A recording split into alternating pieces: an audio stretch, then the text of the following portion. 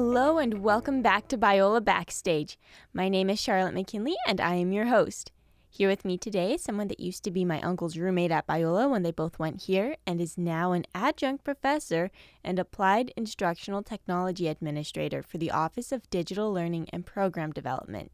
Professor Matthew Weathers joins us today to talk about his computer tricks and a few things that he's learned along the way. Thank you, Professor Weathers, for joining us today. I'm very excited to get to talk to you. Oh, thank you. It's great to be here. So you graduated Biola in 1993 as a double major, which is crazy because I'm also a double major, but you're in a completely different field. You graduated with 2 degrees, not degrees, but 2 majors, and they were Math and computer science. Math and computer science. I'm journalism and public relations, so like practically the opposite of that spectrum. So what was Biola like back then versus what do you see it now? Yeah, Biola was a different place just because the world was a different place. We didn't have internet or social media. The first semester I showed up at Biola, there were telephones in each hallway, but not in each room. The second semester, they installed telephones in each room. And so if you wanted to talk to anybody, you had to go out of the room, find the hallway telephone and call. And so it was just a different place. We had newspaper vending machines outside of each dorm so that people could buy newspapers. The chief reason to buy a newspaper was to look up the movie times, the local movie theater. Now you look online for all that type of stuff. But it was an interesting place. Things change and morph and become different in all areas of life, and it was just an interesting time to be alive. What's one memory that you have that has just kind of stuck with you, like albeit funny or not funny, or just something that you remember very well from back when you were a student? When we had chapel around Christmas time, Jeff Kennedy, the guy who ran one of the choirs, one time he said, we have some extra time, so he did the 12 days of Christmas just to use up like 12 minutes at the end of chapel in some Christmas chapel thing. But then that became a tradition, and he'd split up each of the different parts of the gym, and each part would be, one of the 12 days. But then they had is it 10 Lords of Leaping? I think it's 10. And they knew that it was going to be this section that was going to be 10 Lords of Leaping, and so a bunch of guys from Stewart or somewhere lined up, and they actually had people jumping from the top level of the bleachers and being caught like halfway down there. And he said he about had a heart attack when that happened, but there would be crazy stuff like that happening all the time. Did you live in Stewart when you were on campus, or where did you live? I lived in Horton, which was the same shape, a mirror image of Emerson, which was also a dorm. They tore down the old Horton and built the current one. So, yeah, I lived in Horton all 4 years. Nice. So, fast forwarding almost 30 years now, you're an adjunct professor here at Biola, but you're also the Applied Instructional Technology Administrator for the Office of Digital Learning and Program Development, which is a mouthful.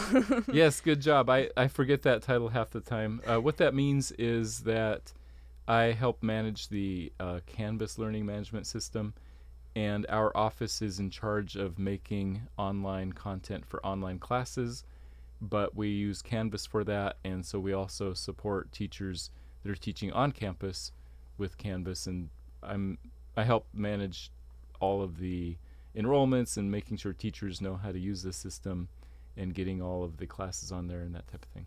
So when COVID happened, was there an increase of stress in making sure people knew how to do everything? Because everything went online, and that's where your realm is. Yes, that's putting it mildly, because before COVID, we kept saying, how can we get more people to use Canvas? It's a great system. We're trying to get more and more teachers to put more stuff on there. Then suddenly everybody had to put everything there, and so it was pretty stressful to get all of these things working online.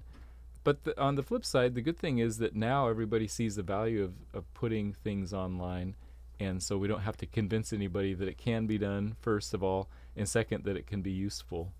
So when did you start in this role? Because, correct me if I'm wrong, you were a professor before doing this very your AITA ODLPD. Yeah, so I started teaching at Biola part-time when I was working as a programmer in the industry, August of 1998. And then I slowly taught more and more for the next couple of semesters until eventually I was working full-time. But then it was part-time when I was finishing up grad school. And so I think I started in this kind of role quarter time, then half time, but now I'm full. So I was a full-time teacher for a couple semesters, but at this point I'm full time for the Office of Digital Learning, and technically all of my teaching is adjunct on top of that. So part-time teacher still. One of the things that makes you unique among other professors, especially in the mathematics department, and something that I remember hearing from my dad way before we even visited Biola, was how you managed to go viral with your computer tricks. So for those of you who don't know, also we're in an audio format, so I can't exactly pull up a video of what you do. Could you explain what it is that you do? Sure, you can just go to YouTube and look up my name, Matthew Weathers, or Math Professor Prank or something like that, and you'll find me. But basically, I have a couple of, I call them pranks, but they're not really. They're more sort of like performance art type thing where I interact with what's on the screen. So there's a video of me on the screen doing something, and then I talk back and forth in class to the projector, the projector screen, and do little jokes like that. And some of them went viral, even from the very beginning, back in 2009, 2008, I think was the first one. So, yeah, it's that kind of thing, and apparently people like watching it. A couple years ago, someone found out and really liked it, apparently, because you got flown out to Jordan for a conference. Could you explain how that all happened, how they contacted you, who, in fact, was the person who wanted you there, and all that, like the entire story? Sure. I got an email saying, hey, we want you to be conference speaker at a conference. And I was like, what? It was in a badly written English, so I wrote back. And I was thinking, is this some kind of scam? I was like, is this going to cost me any money? I asked them. And they said, no, you don't understand. We want you to come do your trick, your YouTube trick, at the beginning of this tech conference. And you don't have to pay for anything. It'll be under the patronage and in the presence of His Majesty King Abdullah II, the King of Jordan. I was like, oh, okay. And so that was in February, and by September we had come up with an idea, had done some stuff. There was one little piece that I needed to film once I got there. So I said, hey, can I bring my colleague? So they let me bring my colleague, Joseph Rubio, the video production manager in the Office of Digital Learning. So the two of us flew out there, and it was great. They flew us out there so we could film this thing, edit the video, and the first 5 minutes of the conference is all we were doing. We were just starting the conference. A bunch of, sort of tech people and businesses in MENA. I don't know if you've ever heard of MENA, MENA, Middle East, North Africa, and it sort of refers to the Muslim nations in that area. So it was great. It was super stressful, but once we finished, then we were done. We could just enjoy the conference. We went to Petra, and so it was only 4 days, but it was amazing. Didn't you get flown out first class, and then your associate had to stay in like the regular person's seating? Yeah, so when they said they would pay for it, and I said, hey, could I bring my colleague? They thought he was more of an assistant. So like, oh yeah, we'll fly him out there. So I got a first class seat, and he was back in economy. But on the way back, I was like, hey, I'll wait for you to go down the jetway, so just we can walk on together. So on the way back, I was like, oh, I have something for you. I was like, let me see your boarding pass. And I switched boarding passes with him. I was like, you're taking the first class way on the way back. You'll be Mr. Weathers on the way back. Because it's really great to be able to fly international in first class the first time. Doing it the second time is also great, but just having the experience at least once is way better than, doing it the second time. So I wanted to have him fly first class too. So it was great. If you ever get a chance to fly first class, I recommend it. So how long was the flight? And then also, what were the perks that you had in first class? Yeah, so we flew from Orange County to Chicago, then straight from Chicago to Amman on Royal Jordanian Airlines. And, I tell people when they say, "Oh, how was that flight to Jordan?" I say, "Oh, it was interesting because I have the seat and I pushed the button and it started leaning back and it kept leaning back and I kept pushing it and then it leaned down until it was a flat bed." And they're like, "What? I don't know. I didn't know that they did that." I was like, "Yeah, I got to go first class." And they're like, "Oh, okay." But it was nice because, the plates are real. The silverware is metal, and Royal Jordanian, they don't like serve you individual portions. They have this cart that comes along and they say, "Okay, how much you want of this?" And they're like spooning it out of this big catering dish. So it felt, even that experience felt very Middle Eastern. And so of course Middle Eastern hospitality is famous for, being great hospitality. So that was really fun too. And then going back on in the economy, were you up with your knees up to your chest, or was there a little bit more room? No, I sat next to this elderly couple and they were great and it was fine. I mean, I was tired by that point and it's not too long. 8 hours? 8 hours is not that long. I mean, it feels like a long time when you're stuck in a plane, but my parents live in Tucson and it takes me 8 hours to drive from here to Tucson. So, it's not that bad. Not the end of the world. Yeah. Yeah. So when you were at the conference, it was a technological conference? Yeah, so basically it was a bunch of businesses mainly around the idea of cell phone and mobile communications. Oh, let's see, it was the ICT. I wish I remember what that stood for, International Communication Technology or something like that. Anyhow, it's only every 2 years, but they just get together and do this type of thing. But it was interesting because the conference started with my prank. Actually, so they stood up, they did the national anthem of Jordan, and the flag is up there, and then as soon as the national anthem finishes, I walk up there with no explanation or no introduction or anything, and I said, "Welcome, ladies and gentlemen," and then I bring up this PowerPoint, and then it starts having problems. It doesn't work, and it goes backwards because it's like Arabic is backwards, but then English is because I thought that would be the best kind of prank, to have something go wrong, like horribly wrong. And because this is an honor shame based culture, how embarrassing to have a tech conference where the very first thing, everything is going wrong. And so I pushed that to the limit, and I was like, "Oh dear, is this going to go over well?"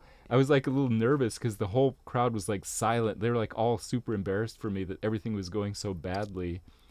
But then, of course, I'm like, "Oh, let me go check back here," and then I go behind the screen. Then they realize, "Oh, it's a prank." And so, but I was nervous for a minute there. I'm like, "Oh dear, maybe I pushed this too much." It's this Middle Eastern culture I don't understand. But they liked it. Afterwards, they're like, "Oh, that was great." Did you have to have a translator or anything, or? No, they did the conference in English. I think almost everybody there spoke Arabic too, but it was several different languages. Lots of different countries were represented, so most international conferences like that are conducted in English, although they had a couple sessions in Arabic. Okay, cool. So how did you get into this computer prank? How did I start the idea in the first place? Yeah. Well, there used to be a classroom in Bardwell, which used to be the science building, that had a chalkboard, and then right in front of it was a projector screen. And so I would teach my large math class in there, and sometimes I'd write on the chalkboard, but then I have to put the projector screen up and then put it back down again to show some stuff. So I'd always be putting the screen up and down. But there's quite a bit of gap between that screen and the chalkboard. And one day in class, I realized, I could just walk behind here and hide in front of the whole class right behind the screen. I didn't do it, but then I thought, that gives me an idea. And so I started thinking up ideas like, what if I walk behind the screen right as I'm walking into the frame? So the first couple of videos were just sort of simple things where I'm like walking into the frame and nothing fancy with that.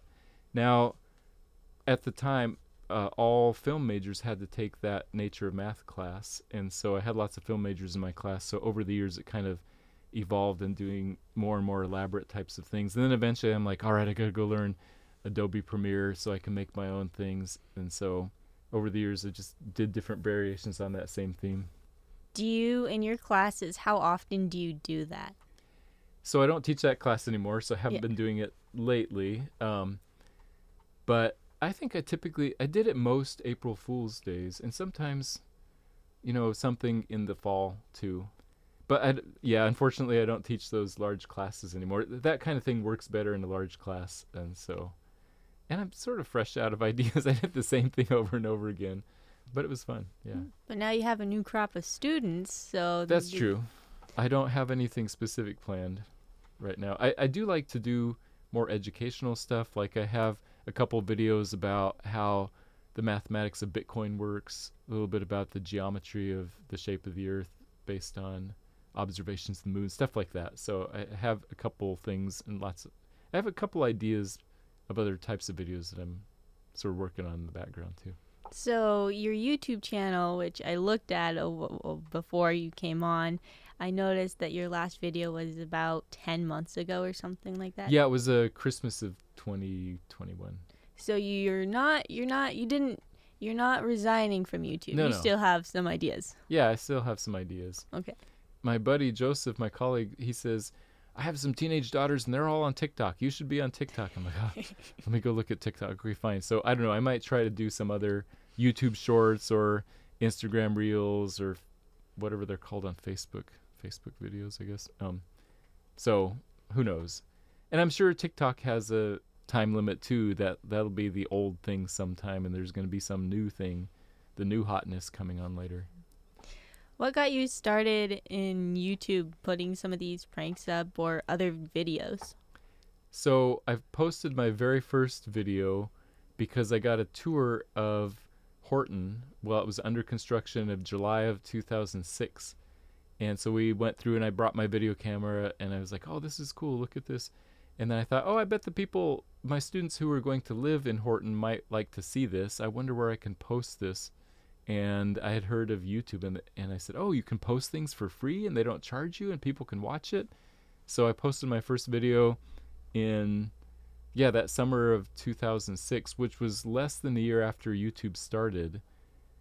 And I've kept that video up there because among YouTubers, it's kind of standard practice to always keep your original video up there so you can see where you came from and that kind of thing. We live in a very visually oriented society and culture. And even my pranks are a little bit playing with that idea, like what's real versus what's on the screen. Is what's on the screen real or is it fake? How can it interact with the real world? And so even in the video you mentioned from 2017, where I'm pulling a lightsaber out of the screen, I mean, that asks that question. It's just sort of a silly version of that question, but I think it strikes a chord for people just because we're asking questions about how much of what we see on the screen is real. What is real? Where do we spend our time? If you have friends that you only see through Zoom, are they real friends? Or if you mainly interact with your friends through TikTok, what kind of reality is that? And those are good questions. I don't know. Going back to a few other things, you mentioned a few different ideas that you had upcoming for other YouTube videos, and I just want to ask, first of all, what drew you to math in the first place? And second, because there's so much with math. I am not a numbers person, but I have several friends who are obsessed with math. That was their degree, and there's other people who are pure math is the math to go, and there's beauty and intricacy and everything, and I'm I barely know what 2 + 2 is, or barely know how to long divide. Well, I know a little bit more than barely, but still. So what interested you in math, and then can you explain about your master's degree that you completed too? Yeah, so I did my master's degree in computer science, not mathematics, but because I have a degree in math also, that's why I ended up teaching that math class. And I just love the idea of ideas. I think interesting ideas or artful constructions of ideas or explanations are really interesting. And so I think that our culture kind of teaches math as thou shalt memorize these formulas and do these procedures. And that's just about the best way to destroy interest in mathematics. And unfortunately, we've done a really good job at doing that. Instead, I would hope that people would see mathematics as the poetry of ideas or the art of explanation. And so we don't teach art by saying, okay, memorize these colors, that when you paint a landscape, you need this color of blue, and you need to make this shape of a mountain and draw the house exactly like this. So why in the world do we do that with mathematics? I'm not sure, because I think the ideas of math can be seen poetically. So, for example, if you draw a square, a perfect square, and then you draw the diagonal across that square, how big is that diagonal? If the square is a 1 by 1 square, how big is that diagonal? Well, it turns out that you can't write that number down. And there's a really interesting explanation, step by step, that you cannot write that as a fraction. Now, if you want to memorize the math definition, it would be something like, oh, the square root of 2 is an irrational number, and this is the definition of irrational number, and memorize this and do this. I'm like, okay, fine, that's true. But I think it's interesting to think about that in terms of the history of ideas. Like, oh, isn't it interesting that no matter how hard you try, you can't write that number as a fraction? So stuff like that are examples of the way that math should be taught. In my opinion, if I were king of the world, which I'm not. It's a good thing I'm not, actually. So what's one thing is specifically in mathematics that when you learned it or when you teach it to students, it just blows your mind or blows their minds, like they had no idea before, or it's like a revelation to them? Well, one example that I teach in my nature math class when I teach it is this idea of countably infinite versus uncountably infinite. So it turns out that you can construct ideas of how to determine how sets are related if they're the same size or not. And there's something called countably infinite, which is the series 1, 2, 3, 4, ... that goes on forever. And that size of infinity is big enough for all kinds of things, all rational numbers. But it turns out there are other types of numbers that don't fit in that set, that there's a higher level of infinity. And so not only is there countably infinite, but there's something called uncountably infinite that is larger than that. And in fact, there's another one larger than that, and then another one larger than that. So with just a couple of key ideas, you can realize that there's more than one level of infinity. And I think that's a mind-blowing idea. And I think that is a little hint into the nature of who God is. God's love is infinite. God's care for us is infinite. His wisdom, those type of things. Now, of course, understanding these sort of vague ideas of infinity doesn't lead us to Jesus Christ being the Savior of the world and our need for him specifically, but it's more general revelation. And I think mathematics is full of that kind of thing. We can see design and order in the universe, and that leads us to think, maybe there was a orderly designer of the universe. And so it may hopefully lead some people to look to the infinite, look to God. And then once they, at that point, that's where once they see creation, then revelation comes along. Once we see God's world, then we look to God's word to see the rest of the story. Or the book of nature, as they used to say, and then the book of scripture. Before I ask the final question, I would like to know, what classes do you currently teach? Right now I'm teaching a online class for the business department, so management information system, which is basically computer science type things for business majors. And then I also teach the intro to computer science class, which is how to do basic programming. It's sort of the beginning programming class, which is really cool because then we're made in God's image as creators, and so we create little worlds in the computer or little systems, and so we're exercising that part of our image of God, even in doing that class. Cool. So the last question that we like to ask everybody when they come on the podcast is, what's one piece of advice that you have for Biola students? I would say be intentional. In other words, I think a lot of our culture is reactive. Like, if there are problems or challenges, you're like trying to figure out how to react to it or to cope with it. And I would say, well, how about turn it around and actually get ahead of those problems or ahead of those opportunities and be proactive in what you do. So instead of getting behind in all of your homework and assignments, what would it be like if you ahead of time decided how much time you're going to spend on each class and worked on stuff ahead of time and just learned things on your own rather than just merely responding to the assignments? Another example was this floor of guys had this cookout thing around the campfire, and they said, "Hey, why don't you come give us a little talk about something?" And so I chose the topic of how to survive a plane crash, just as something interesting. Fun fact, by the way, most people survive fatal plane crashes. Interesting. A fatal plane crash means that at least one person died. If only one person dies, maybe 200 people survive. So anyway, it turns out that in all kinds of dangerous situations like plane crashes or active shooter situations, whatever, that a key thing is to be proactive and decide what to do ahead of time. So when the flight attendant says, count the number of rows to the nearest exit, you should actually do that. And you should actually run in your mind, now, if there's some problem and I need to get off the plane really quickly, what am I going to do? Okay, there's 7 rows up there. And if I can't see, I'm going to go over here, then climb up there, then go out that door. And thinking about it ahead of time just puts it in your mind so that if something does happen, you can on the spot say, okay, this is what I'm going to do. And instead of sitting there being panicked and not worried, frozen in inaction, you can be proactive. So that's an example. I would say the general principle, to answer back to long-winded answer to your question, the basic answer would be learn to be proactive in lots of different ways in your school, in your spiritual life, in your relationships, and everything. Perfect. Thank you so much, Professor Weathers, and thank you for taking the time to talk about a whole host of different questions and the follow-up questions and the curveballs I threw at you that you definitely weren't prepared for. So thank you so much for being on. Oh, thank you. I appreciate this. This was an honor to be here. Thank you for listening to this episode of Biola Backstage.